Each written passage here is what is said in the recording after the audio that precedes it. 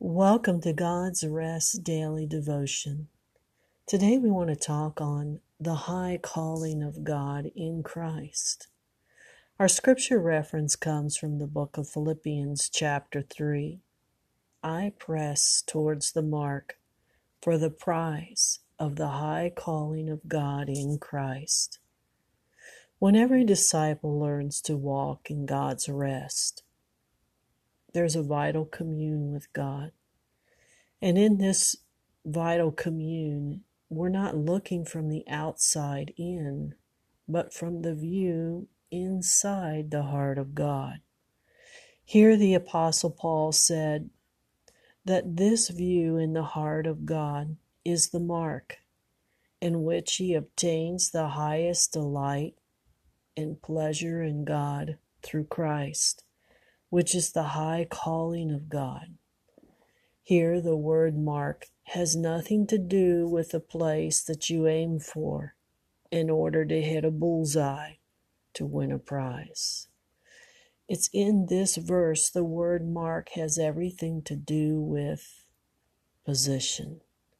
It's in this position that you acknowledge God's rest in you, and you practice that position of experiencing His delights towards you. You see, each time you practice this, the disciple of sonship sinks deeper into the heart of God. The purpose of sinking deeper is to become more concealed, more hidden. It's in this place God's rest begins to take shape in His temple through Christ in you. As you allow God's rest to take shape and form in you, it's this position that the second meaning of mark is easily obtained. And that is that the meaning of the word mark is to be in position of overflow.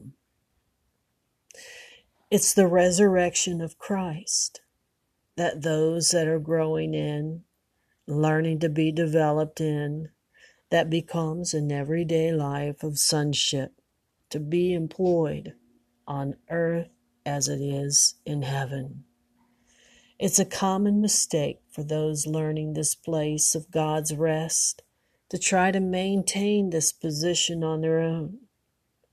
But it's there we learn more insight to the words, Christ in you.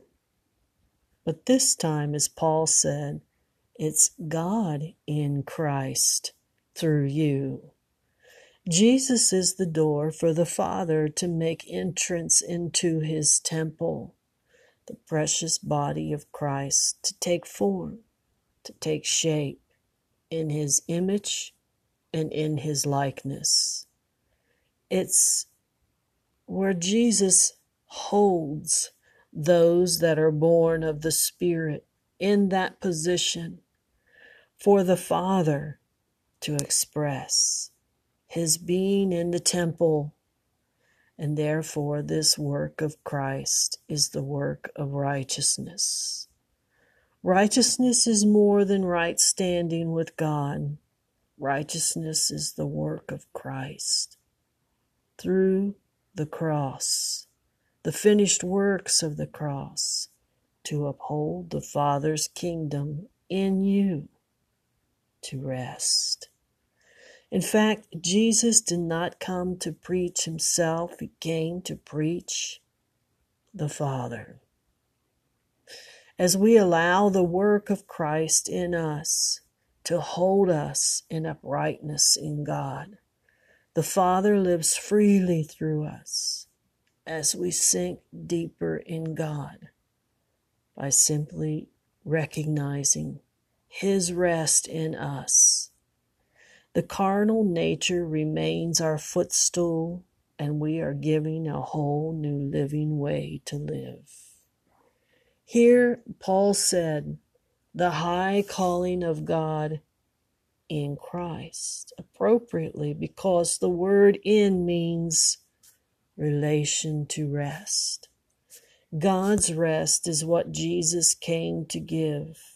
God's rest is what Jesus came to announce. It's in this place. Jesus is the door. For the Father to enter into his temple. But even though Jesus is the door, it's not his job to open the door. The opening of the door is the work of the Holy Spirit, who only does so upon approval of Jesus, for the Father to be made known in rest. Now that's good news. So let's open our hymnals today to There is a Place of Quiet Rest. There is a place of quiet rest near the heart of God, a place where sin cannot molest, near the heart of God. O Jesus, blessed Redeemer, sent from the heart of God, hold us who wait before thee, near to the heart of God. Our confession today is, Father, today we acknowledge your rest in me through the finished works of the cross. Thank you, Lord, that you hold me in position as my good shepherd, so that I might be hidden in God's rest. And his rest puts all my concerns of the day under my feet to delight in his love for me. In Jesus' name. The source of this time together is from me, Sister Laura, in God's Rest Daily Devotions. Thank you for listening in today as we steal away in the secret place. Amen.